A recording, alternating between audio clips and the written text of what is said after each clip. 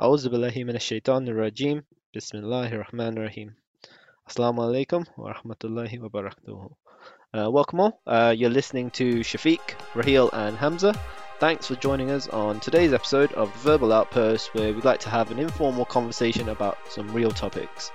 We'd also like you to take part, so make sure you leave a comment or drop us an email on verbaloutpost@outlook.com with your thoughts. Today's episode, we're going to discuss veganism and whether Muslims should try to have a more of a plant-based diet or move towards having more of a plant-based diet. Not to say that they're not already doing so, but majority of people, whether it's a cultural thing or not, they generally have a lot more meat products. So just a quick introduction into sort of veganism. It's a lifestyle that prevents animal slaughter and suffering. It offers a way to shrink our environmental footprint, especially in regards to climate change. And a lot of studies say that a well planned vegan diet can fuel the highest level of fitness while also reducing risk of various chronic diseases. Um, Vegan diets, they exclude all foods produced or derived from animals, meat, fish, dairy products, eggs, and honey. And you can sort of define veganism as being purely a diet based on plants. Many vegans, they actually go beyond just the eating side of things, and they remove all animal exploitation from their entire lifestyle. So they'll avoid clothing made of wool, won't buy any leather furniture, and they'll make sure any sort of cosmetics and whatnot aren't tested on animals or not made from animal ingredients. So moving into our topic now, just discussing with my co-hosts Hamza and Raheel.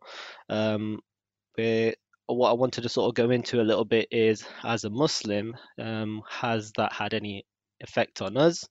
Whether we've seen anything interesting, any trends among people, and if it's affected people's behavior with the rise of veganism. So I guess with my first question would be is, have you guys made any effort to have a more of a plant-based diet in recent years, or is it more or less the same? I've got to admit, I've tried to make a bit of an effort to not necessarily plant-based, but I would say more of a vegetarian diet. But let me just qualify that because I eat meat 7 days a week. So I'm probably not a vegan's best friend, but that's not healthy. And I think I need some balance and moderation in my diet. So we have incorporated more fish, which has been very good, very healthy. And then aiming, aiming is very difficult. Trying to go a couple of days a week with no meat. So at the very least 1 day a week. But that's just for, I would say, more health reasons rather than Islamic or Sharia type reasons. Yeah, I think Hamza hit the nail on the head a little bit there in the sense that it should be seen as what am I doing to improve my health and lifestyle as the forefront. But that, as Shafiq said, it has an impact on environmental aspects as well. I mean, for me personally, I wouldn't say I've made a conscious effort to steer towards being more vegan, as it were.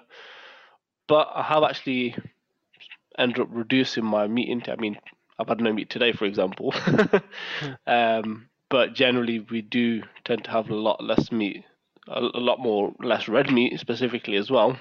But even white meat such as chicken or fish, that has reduced as well. And did you say that was more because of health reasons for both of you, you said?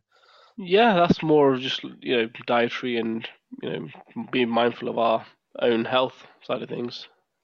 So I think with me, it's two reasons. I think trying to incorporate a bit more diversity in what I eat, a bit more of a range. So previously, it would have been, and this is really, really bad, but you don't notice it when you're eating like that day in, day out, but red meat about 3 days a week, and then 4 days a week chicken. So that's really bad for you. So we now aim for red meat about once a couple of weeks. So in terms of the range of stuff we eat has opened up quite a lot. Okay. And we've done that for health reasons. And then second thing is the quality of what we eat as well. So we're much more careful with the quality of what we eat, where we source it from. So eating less, eating a wider range of food and better quality, all those things, they're the main changes, and we've done it mainly for health reasons. It's quite interesting. It's similar with us as well. I mean, there's this thing of meat-free Monday, isn't there, where a lot of people sort of jumped on that and tried to avoid meat on one particular day. In my household, it's similar. We try to have a couple of days at least during the week where we don't have any meat. It's quite difficult because my parents live around the corner, so they like to send food occasionally. And it's always some sort of a meat dish, and we're like, look, no, today was the day we decided we're not going to have any meat. Don't send anything. It's like it's always some chicken curry or meat curry or something like that. So on those days, is that vegan food that you have, or is it vegetarian? It'll be vegetarian more than vegan because we do like cheese. We have, unfortunately, a lot of cheese in our diet, and I'm not sure if it's quite a difficult one moving away from cheese because I just feel like it's something we've always had in a lot of the dishes that we eat. And it's a good source of protein as well, isn't it? It's quite filling because normally that's what we do on our veggie days as well. It's normally something cheese based, which gives you that filling feeling. Do you think there's any particular reason why before we sort of addressed the health issues that we were having such a meat-based diet? Do you think that just sort of comes from the way our parents, sort of fed us? Is that something that they've incorporated into our lifestyle, having meat and veg all the time? I mean, it certainly was for me anyway. My parents, it'll be fish, lamb, chicken, all three at the dinner table for our dinner, and it's like, wow, okay. But it was normal. But yeah, but it was normal though. It was normal. Like we'd have like a small veg dish as well, but it was normal to have 4 dishes on the table, and you just pick and choose what you want. Yeah, usually with us it'd be one curry, and that'd last 4 days for everyone. Is usually where it would be, and making it would a big always, batch. yeah. and there's no concept of red meat or white meat or anything like that. It was just it had to have some animal that had been slaughtered. Yeah, literally. Inside the curry. Predominantly being, I imagine, chicken and red meat. yeah, chicken, mutton, lamb. Not very often beef, but yeah, not often. No. That's it. And but you know what? We never had seafood either, which was a real shame. So in answer to your question, Shafiq, yes, I would say a large part of it has been inherited from parents, and it's only now, I'm in my 30s, I'm starting to notice the health implications of that diet and starting to experience it that, oh, okay, this isn't sustainable, so some changes need to be made. So I think the vegan thing is, it's kind of coincidental that it's happening now at the time where I'm looking to make changes to my diet. But so you don't think the trend of veganism, and because obviously the trend of veganism is had people question a whole bunch of things, the environmental impact and the health thing. So you don't think that's what's caused that influence on you to question your health? No, it hasn't. Made you more aware of it. I think it's helped me to be a bit more considerate, and how I said to you the range of food that I eat. I don't think it's made any difference to that. I think in terms of the quality of the food that I consume, I think a lot of this trend towards locally sourced goods and being more aware and additive-free products, consuming good, clean ingredients, I do think that has influenced my thinking around the quality of food that I eat. Absolutely. And in terms of veganism, there is a strong argument for it. I know I'm not incorporating bits of it in my diet, and I'm probably a little bit bad for doing that, but I do get there's some pretty strong arguments for it. With the emissions from cows and animals and chickens.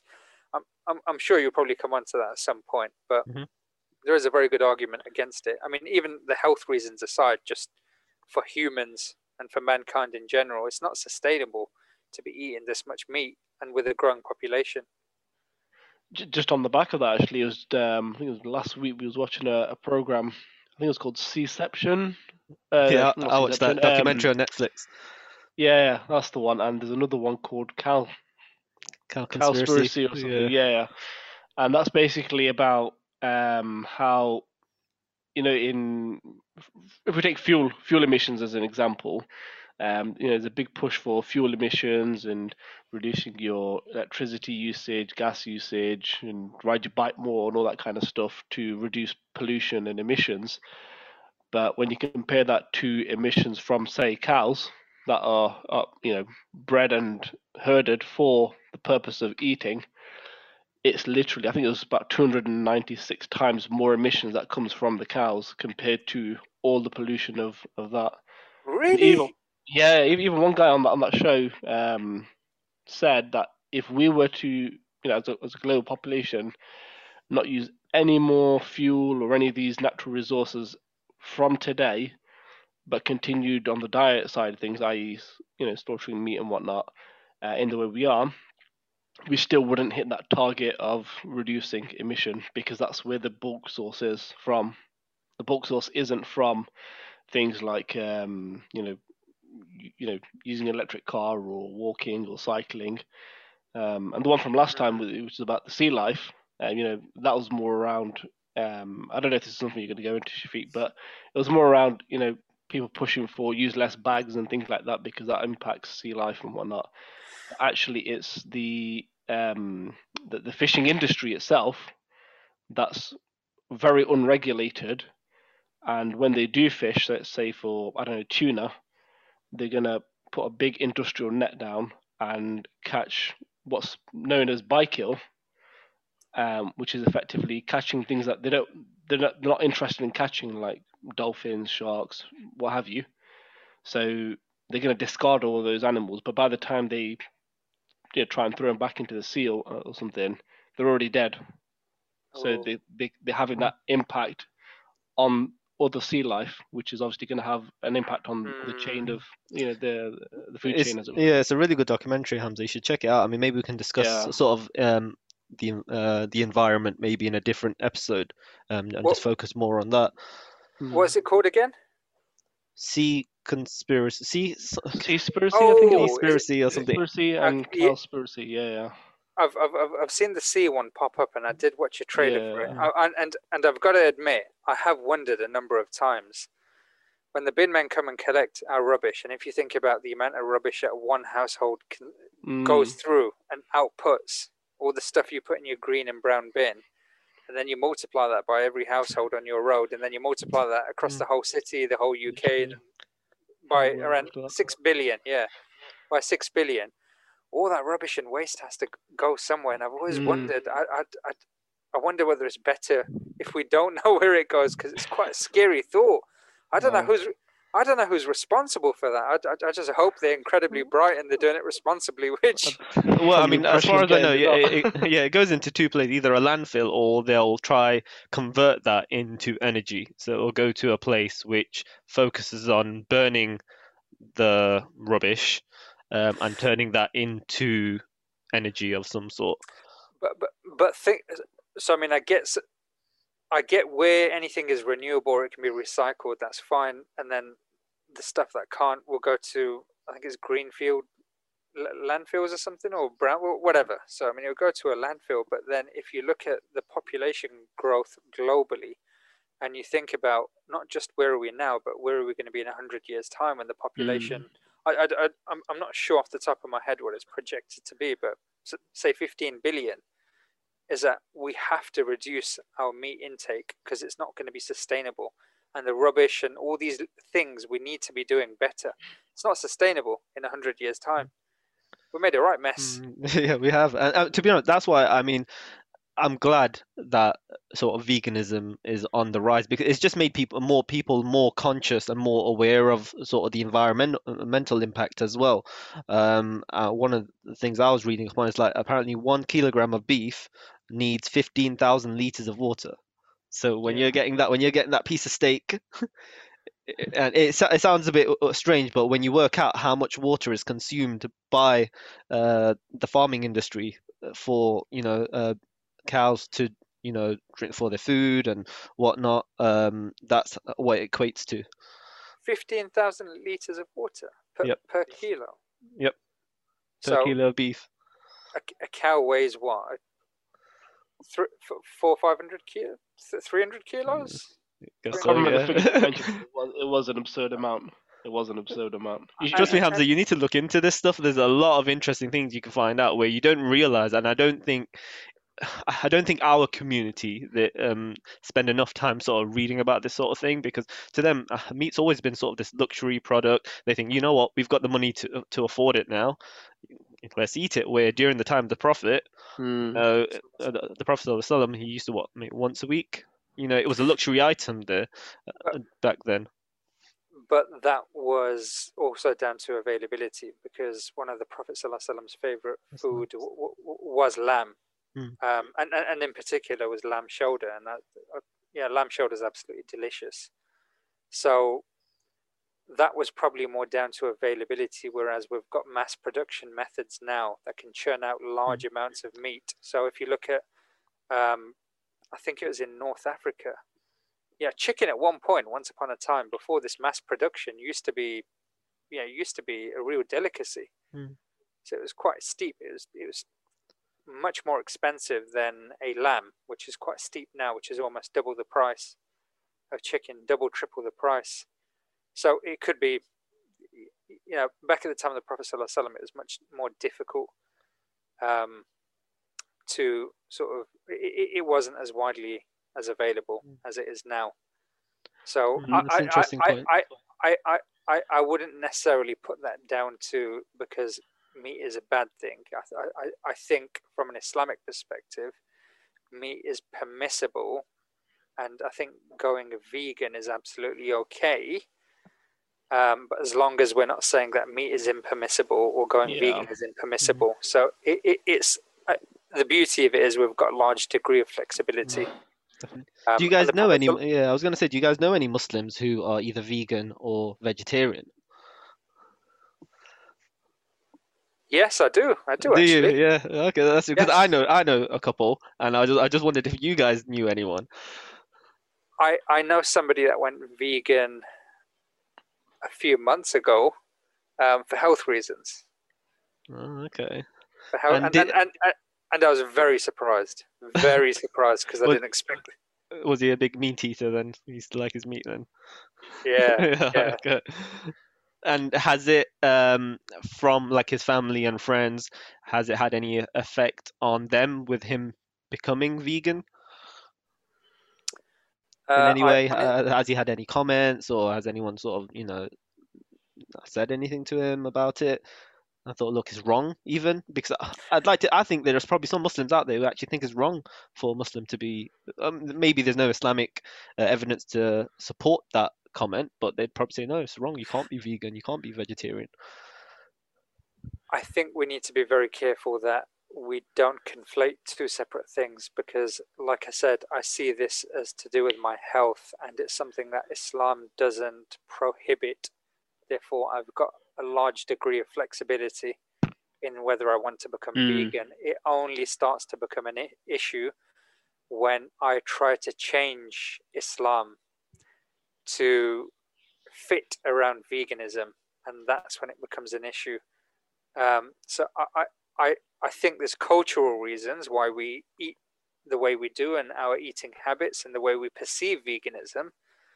But I think we need to separate that from the deen and what Islam says. I think they're quite different things. So with this particular person, there was the odd comment about, "Why you got vegan?" It's a bit strange. But I think that's how it would be looked at, to be honest. As you said, made for cultural reasons. To be fair, though, with our culture, not religious culture, but even when I started growing a beard, people were like, "Oh, you're growing a beard? You're growing a beard?" And you have a million questions and almost taunts at you, and then after a bit, it just die off. So I don't think it's necessarily just around your diet. It's about as soon as they see someone change something, it's like, "Oh, what's going on here?" Bit of Yeah, I mean, interest. the couple of family members that I know that have become either vegan or vegetarian, they'd have difficulty more when they go to people's houses. I've seen like uncles and aunties think, "Oh, what are we going to feed him?" When he comes around, what are we going to give him? Because all their products are just like sort of meat based, and they're like questioning everything now. It's like if you think hard enough, you can find something to feed this person. But that's on their mind because obviously, as they think guests are coming to our house, this person is vegetarian or vegan. What do I give this person to eat? It's going to be rude. Do you know what? There's a surprising amount of Pakistani and Bengali food from the subcontinent that is vegan that you're just not aware of. And if we just taking the example of pakode and samosa are completely vegan. There's no. I'm having to think about it now. I think you're right. I think there is any. There's no milk or cheese or No. any products from animals, and there's no meat in any of them. So that's a Basically no-brainer. veg and flour and a bit of spices, isn't it? Yeah. So I actually think that's a good thing. I think us being challenged and us having to reflect and think on these things, even if it is old uncles and aunties, I think that's a positive thing. If we're being a bit more reflective in what we consume and having a look at actually, is this vegan? So what are we eating? Just being able to understand our habits and our diet a little bit better. I see that as a positive thing. I noticed, I mean, even outside of sort of the vegan side of things, that Muslims are a bit more conscious about the meat, as you mentioned, Hamza, about where this animal comes from, the animal that you're eating, the butchers that you're getting, where are they sourcing their meat from, how has the animal lived, and how was it treated before it was slaughtered and before we ate it. And, I thought that's something maybe Muslims need to be more conscious of because I think, yeah, meat is it's on your doorstep. You can go out, buy it so cheap, but people don't really question it. And I'm gonna have to say, right, that is, I'm gonna get on my soapbox here, but I better keep it very quick. The quality of halal meat in the UK, so the actual quality of it is, I think, incredibly poor. I think it's very, very, very poor quality, and there's, I think there's a real need to understand that process much better and the well-being and the welfare of the animal. So I'm not talking about the actual slaughter of the animal because we do that as per Yes, the Sharia. welfare, yeah, how they were Yeah, raised and what they were fed. exactly. So halal isn't just the way that it's slaughtered; it's everything that's happened with the animal before it. And there's some serious question marks around that for us as Muslims that we need to ask and that we need to hold people to account for. I mean, there's, I can't remember, down south, there's a farm that some Muslims opened up just so they can, raise animals to be purchased, or even as they, they'd have a small butcher there as well, and you can buy this meat, and you know that the welfare of this animal is really good. I've never tried it. I'd be interested to know from people whether they've tasted any sort of difference between a meat that's well, an animal that's been raised well, I would describe as more of a halal way than the way we're having the meat now in our local butchers, and see if it tastes any different. I mean, obviously you've tasted different types of meat, different qualities, Hamza, as part of your business, and maybe you've noticed some difference in it. But I mean, it's something we can, inshallah, look into in the next part of our show. We're going to have a quick break. And inshallah, on the second part, we'll go into this topic a little bit more and see if we can sort of delve into whether Muslims should possibly go into more of a plant-based diet, inshallah. Assalamu alaikum.